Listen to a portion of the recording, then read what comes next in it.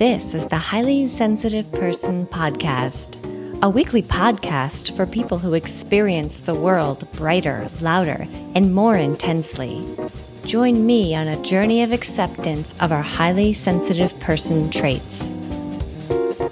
Hey everyone, thanks for tuning in. I'm your host, Kelly.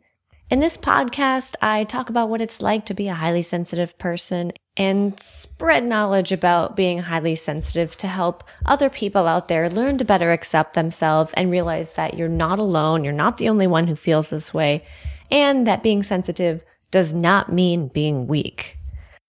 I want to share one iTunes review from a listener named Erica B9 who wrote, "This podcast has changed the way I think and feel about myself. I no longer feel isolated in the world. I now understand why I feel such intensity about so many facets of life that most others simply miss or cannot see or feel." Thank you so much, Erica. It makes me feel great to know that these episodes are helpful to you. Today's episode is about empathy. Empathy is the ability to understand and share the feelings of another being. Highly sensitive people are very empathetic. Us HSPs pick up on the emotions of others, including happiness, pain, and sadness. These feelings can stay with us and bother us more than they would other people. A lot of the emotional problems we suffer from are not our own. So let's talk about some science real quick. Earlier this year, Dr. Elaine Aron studied the brains of a bunch of people to see how they reacted to photos of people who looked happy, sad, or neutral. And some of the photos they were shown were of their spouses.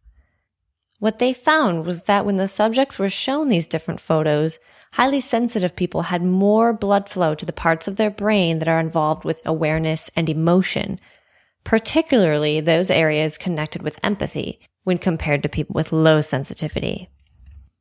This is physical evidence within the brain that highly sensitive individuals respond especially strongly to social situations that trigger emotions, and in this case, of faces being happy or sad. This is evidence that feeling strong empathy is hardwired in our brains. I bet if you stop and think for a few minutes, you can probably recall countless examples of times that you felt empathy strongly. How about feeling empathy for a character on TV or in a movie? Or when a friend was telling you a story and you found yourself reacting more strongly than is socially acceptable. Or if you see a story in the news about violence or war and you think about what the victims are going through in detail, you may even imagine their daily lives and what their thoughts might be. There are tons of examples I could talk about, but one in particular popped into my head. Last year, I went to a Muay Thai match in Thailand. I'd never seen boxing of any kind in real life, so I wasn't sure how I would feel about it. And while watching the match, I found myself wondering about the guys who were fighting. There was one round where a bunch of guys got in the ring, and they were all blindfolded, stumbling around, swinging wildly as everyone in the crowd laughed and laughed. And sometimes their punches landed. It was funny, but I also felt bad for the guys because they were being laughed at. They were basically letting themselves get pummeled for entertainment. I thought things like, he looks like a nice guy. I hope they're getting paid a lot for this.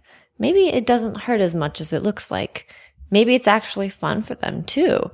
I hope they're not doing this because they're struggling and this is the only way they could make some money. These are really weird thoughts to have about complete strangers, but sometimes I find myself constructing stories about people, wondering about their home life, trying to figure out how he feels. Why do I do this? Why, when I see a guy getting beaten in a boxing match, do I start wondering about his life? Whether he's happy or depressed, whether he's lonely. There's no benefit to these thoughts other than making myself feel sad or worried. But I can't help but wonder and be curious about people. I don't want people to suffer, so if I suspect they could be, it bothers me and makes me feel sad inside. I guess that's what it is on a basic level. Some other examples popped into my head too. There's one that I hadn't really thought about in over 15 years, and it was interesting to examine it again through the lens of high sensitivity. When I was in high school, the father of a classmate died in a tragic plane crash. I wasn't close with his daughter, who was my classmate, but we were friendly. Everyone in the community was devastated by his death. I remember when I heard the news I went home that day and lied on my bed and sobbed until I couldn't breathe. I thought about so many scenarios.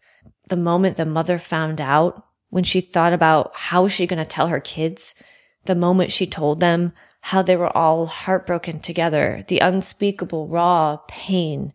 How could they even bear it? I thought of my classmate who lost her father, and I couldn't fathom her heartache. It made me hurt so much to think about it, and I kept thinking about it. And I wondered why no one else in my family, or even the other kids around me in school, seemed to be as bothered about it as I was. I felt like I didn't have the right to feel as strongly as I did. Why was I so upset about this? I wasn't that close to the family. Why was I so affected? I think it's because to me that my classmates' loss represented all loss. It represented the loss that I will have to face someday when someone close to me passes away. This is an example of a time I wished I could turn off my sensitivity and empathy. It made me act in ways that were not socially appropriate. One recent realization for me about all of this was that other people don't feel the same way. Not everyone thinks about this stuff like I do and senses and picks up on small cues of other people's feelings. When I went to that boxing match, I remember leaning over to my husband, Jim, and asking him what he was thinking. I asked if he ever thought about the fighters, what their lives were like, or if the violence bothered him. And of course he said, "No, I'm just watching the fight." I urge you to take a few moments and think about some times you felt other people's emotions and feelings. You may be surprised to discover just how often it happens.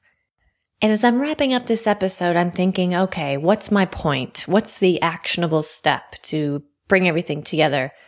And there isn't really a nice, tidy wrap up to this. It's more about just awareness and talking about empathy because it's such a big part of being highly sensitive. Thanks for tuning in, folks. You can find the show notes at highlysensitiveperson.net/episode 14, the number 14. And there I will have links to the brain scan study I mentioned at the top of this episode. And if you like what you hear, please say thank you by leaving a review on iTunes. It would be very appreciated.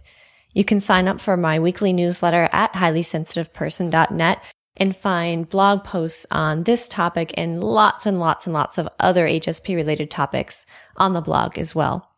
Thanks for tuning in, guys. I appreciate your time.